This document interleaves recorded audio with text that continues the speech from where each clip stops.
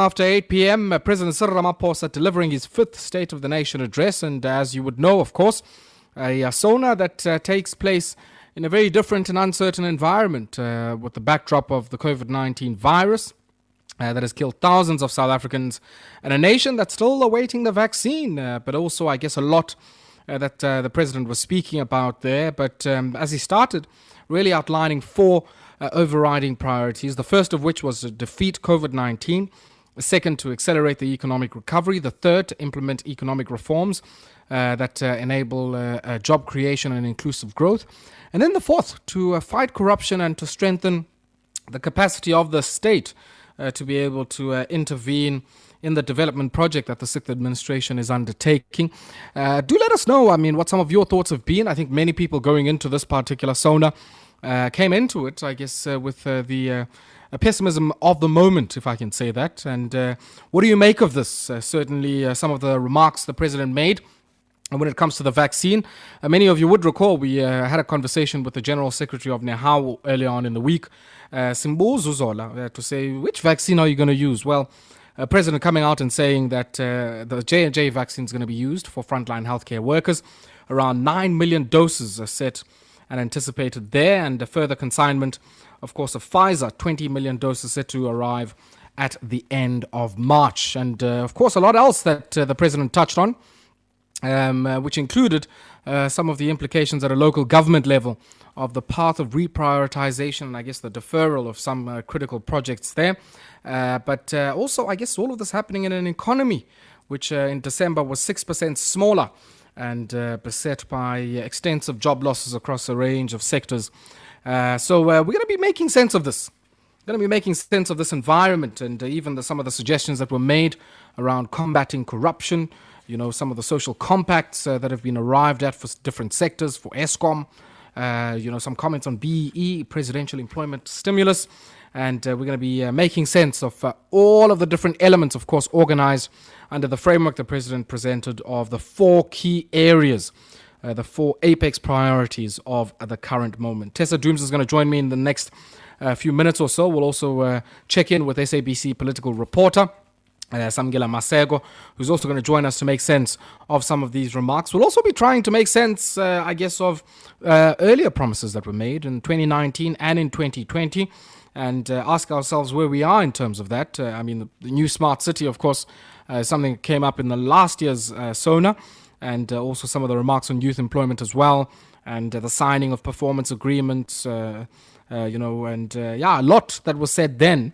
And we'll be asking ourselves how far have we come on many of these areas. Tessa Dooms is going to join me in the next few minutes or so, and so will Samgila Masego as well. So let's take this brief break. When we come back, we check in with Tessa Dooms, social analyst and researcher. We also take some of your perspectives on the fifth SONA presented there by President Cyril Ramaphosa. You can also give us a ring on 089 110 3377. Now go Twitter, guess on @MetroFMSA. Use the hashtag there, MetroFMTalk. We take this brief break. Siyabuya emva kwale.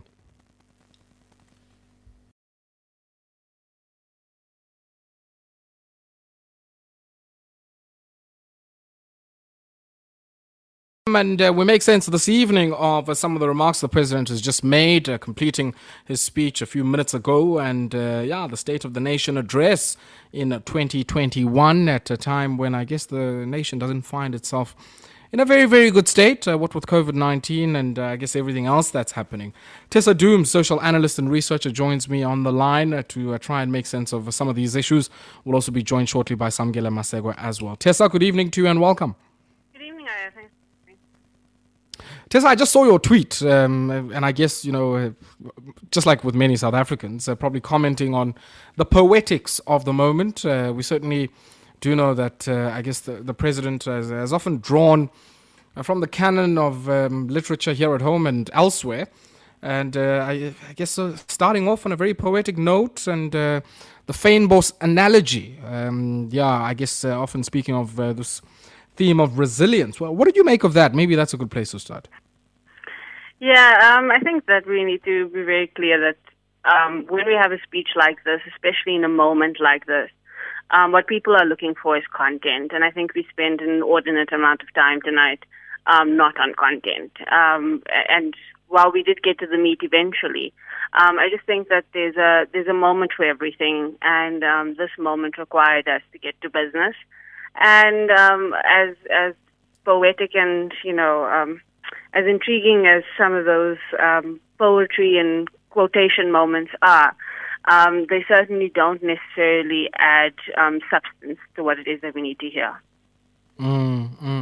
Talking about that substance, I mean, I want us to maybe start off, I guess, on the four most overriding priorities or apex priorities that the president spoke of. And let's start off there with the defeating COVID-19. I mean, many people would suggest, I guess, there's been a considerable amount of bungling when it came to the vaccine story. And maybe I'm sort of being rather harsh here, but I mean, what do you make of the assurances that we're given that, the vaccine rollout and distribution program is fully underway, and I guess some of the amounts that were mentioned there?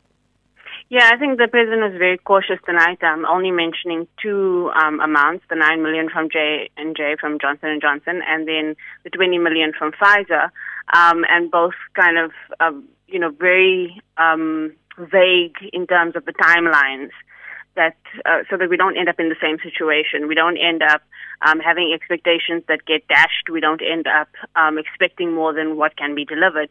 I think what's going to be interesting is seeing, especially with the Johnson and how quickly we are able to sign the agreements and make more deals that get more of the Johnson & Johnson into the system quickly, since we know that that's the one that we know for sure is most effective on the dominant strain in SA. I think as we wait for COVAX to see, the luck of the draw in terms of what we get there, we certainly are in a unique situation as South Africa because we've got this dominant strain that the rest of the world doesn't have in the same way. And we need to be thinking about the ways we're not just taking anything that we can off the shelf, but we're taking the things that are going to make the most sense for us. I think slow and steady may win the race in this one, because I think we've seen what happens when we rush towards just getting started and then end up with egg on our faces. Tessa, I can't shake the feeling that, surely we should have known. I mean, and when I say that, I don't, say it with the benefit of hindsight, but I say it in the context where, considerable amount of, I guess, some of the contract manufacturing for J&J is happening in South Africa. And we knew that the storage conditions of the J&J vaccine were more suitable to our own climate here in South Africa. Why did we not, I guess, make a bigger play for J&J? And maybe, I guess, the other dimension of the question is the notable absence of the state-owned pharmaceutical company from the debate. I mean, I don't hear anybody talking about Gitlapila, and I guess the potential role they ideally should be playing here, not just in, manufacture of the vaccine here on contract, but potentially, I guess, in mapping out some form of distribution framework from which we can draw on. So remember that the first port of call when it came to our vaccine was safety. And we had, because we had participated in the AstraZeneca trials, we had very high levels of confidence in the safety of AstraZeneca. And of course, at that point, we also weren't dealing with a new variant that would be dominant in South Africa. So the long play was being made on the fact that we had participated in the study and we could vouch for AstraZeneca. So there was a confidence in that. J&J also, again, slow and steady wins the race, because J&J went at a slower rate when it came to finalizing their vaccine. They're one of the last vaccines to actually come through an approval process. But that's also because they started testing for other variants. They started doing other things later in the game than Pfizer and others. And so we were in a catch-22 situation because we didn't know whether J&J was going to have the same efficacy or different efficacy for our local variant. And so I think the logic was we need some level of protection, and we knew that AstraZeneca was going to be safe. And even if it was not going to provide the optimal amount of protection, we didn't know that J&J was going to produce the results that it did. Your point about the local pharmaceutical industry is an important one, because we haven't been able to invest in our pharmaceutical industry so that it could respond to this moment. The fact that it is in the back foot, the fact that the best that we're doing is a deal with J&J to produce in South Africa, but we have not participated as an industry, means that we've not invested enough, we've not taken this industry seriously enough, and we've allowed multinationals to really overrun us when it comes to our own abilities to play in the space. Let's talk about accelerating that economic recovery. I mean, the president touched on some of the things that were done between, I would say, March of last year, maybe April, not March, around April or so towards December, when it came to, I guess, the economic recovery package, R500 billion in stimulus, was also, I guess, unpacking some of the limitations and the challenges that particular package was faced with. And maybe, I guess, that's a good starting point. What do you make of that within the context of him seeing the economic recovery as one of the apex priorities? So I think in terms of the COVID response, tonight's address lacked honesty. It lacked honesty in terms of failures around the UIF and the TERS system. It lacked honesty around the failures around the SASA grants and the ways in which we had so many stop and starts to that process. And it's just took us too long to get to the point that we got our systems up and running. And now, even in January, we found ourselves in a new crisis when it came to the kind of relief that we gave. And we mustn't separate that relief out from the economic recovery, because we must remember that that relief was meant to provide a stimulus into the most local parts of our economy, putting money in the hands of people who are going to spend in their local environments and keeping them above not the poverty line, which is a high bar. We were just keeping people above the hunger line. And so we can't underestimate the failures that happened in that space. And particularly, there were two failures that he glossed over with just such speed. The one is the SME fund that just did not get off the ground out of the Department of Small Business. There are way too few people who got the money that came from there, I think about 10%. And we're sitting with a similar problem with the banks, where out of 200 billion that the bank guarantee loan scheme was meant to distribute, it's only distributed 18 billion. And so we had this promise of 500 billion, but it hasn't been 500 billion in real terms yet. And we're now going into a new financial cycle, and there's no real understanding of where, those plans, why did they not happen? And now we're just going to roll them over and pretend like it's new money. There really wasn't a sense of accountability. And now we're talking about very long-term economic recovery, but the immediate failures and successes and needs are not being spoken about adequately. Tessa, are we making the same mistake we made last year of trying to think we can time the term horizon of the virus? So there's this sense that, if you kick the can down the road for an additional 3 months, that gives you some breathing space to be able to find the money or to effectively deal with, the crisis of expectations that comes with cutting support. I mean, if I think about the TERS scheme, a lot of people, I guess, welcoming, the extension of TERS. But there's something in what the president said which indicates it's not the full TERS. It's not the TERS for everybody that we had in the first part of the relief measures, but effectively it's a TERS. It's for the sectors that were closed during some of the, successive lockdowns that we've had. And then, of course, another 3-month extension of the social relief of distress grant of 350 rand. Are we falling into the same trap of thinking, in 3 months' time we'll be done with this thing and we can carry on with our pre-2019 lives? 100%. I mean, one of the big gaps in the speech was there was no mention of where talks and negotiations are around the BIG, around the basic income grant. I mean, that was just, for me, a glaring gap, because what we're saying at this point is that we're kicking the can 3 months down the road for TERS, and again, it's a narrow version of TERS, and then the relief grant, and then we're talking about long-term projects. We're talking about infrastructure projects that haven't even got legs yet. As part of the input, even the presidential employment stimulus.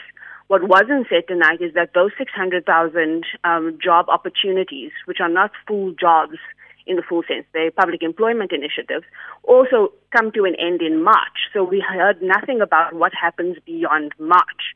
Do those contracts get extended?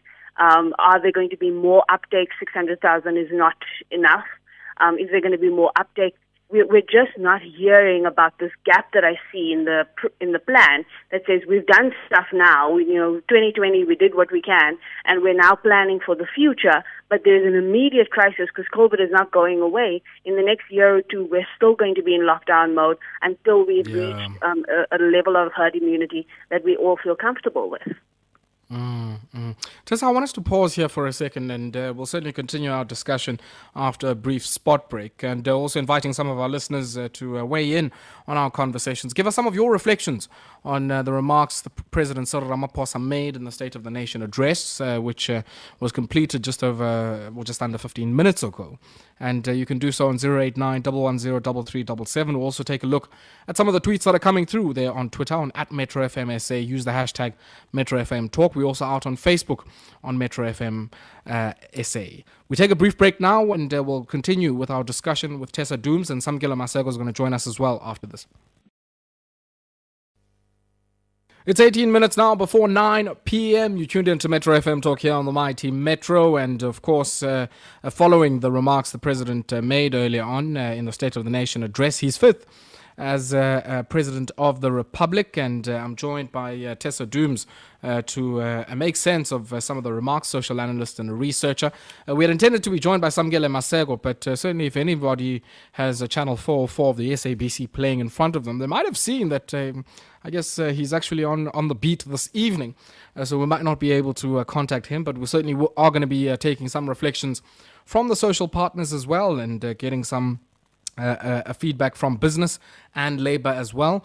But before we do that, Tessa, I mean, I'm quite interested in your views on some of the things that the President had spoken about last year, and some of the updates that were given on that score, Lanseria, the new smart city there.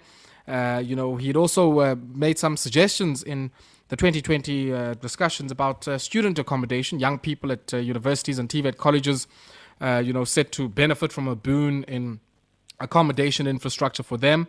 But what we actually saw, I mean, if you look at the special adjustment budget, was actually a slashing of some of the infrastructure resources that were dedicated for the TVET sector. Do you think, I guess, there was an honest appraisal of some of that reprioritization? I mean, he made mention of it. But I guess, the implications of that were probably something that he didn't touch on. Yeah, it was a little bit of a bait and switch tonight. We were lured in with this idea of the smart cities. One, without timelines or targets. Two, without a comprehensive link between this kind of big major infrastructure project, our scarce resources in the fiscus, and the jobs plan that needs to, that this needs to be able to support. And so it felt like a bit of a carrot without any grounding, without any sense of when, how, and where. The same is true for the student accommodation. Sure, we have a great need for student accommodation. It's certainly a good thing if we have infrastructure projects that can bring in skills, but that came again without timelines, without a sense of where this money is coming from and how the fiscus is going to be able to deal with it, especially in a time where we know that the budget prioritization has happened, and that 100 million that 12 months ago was available for the newly developed Project Management Office for Infrastructure in the President's office is not there in the same ways anymore.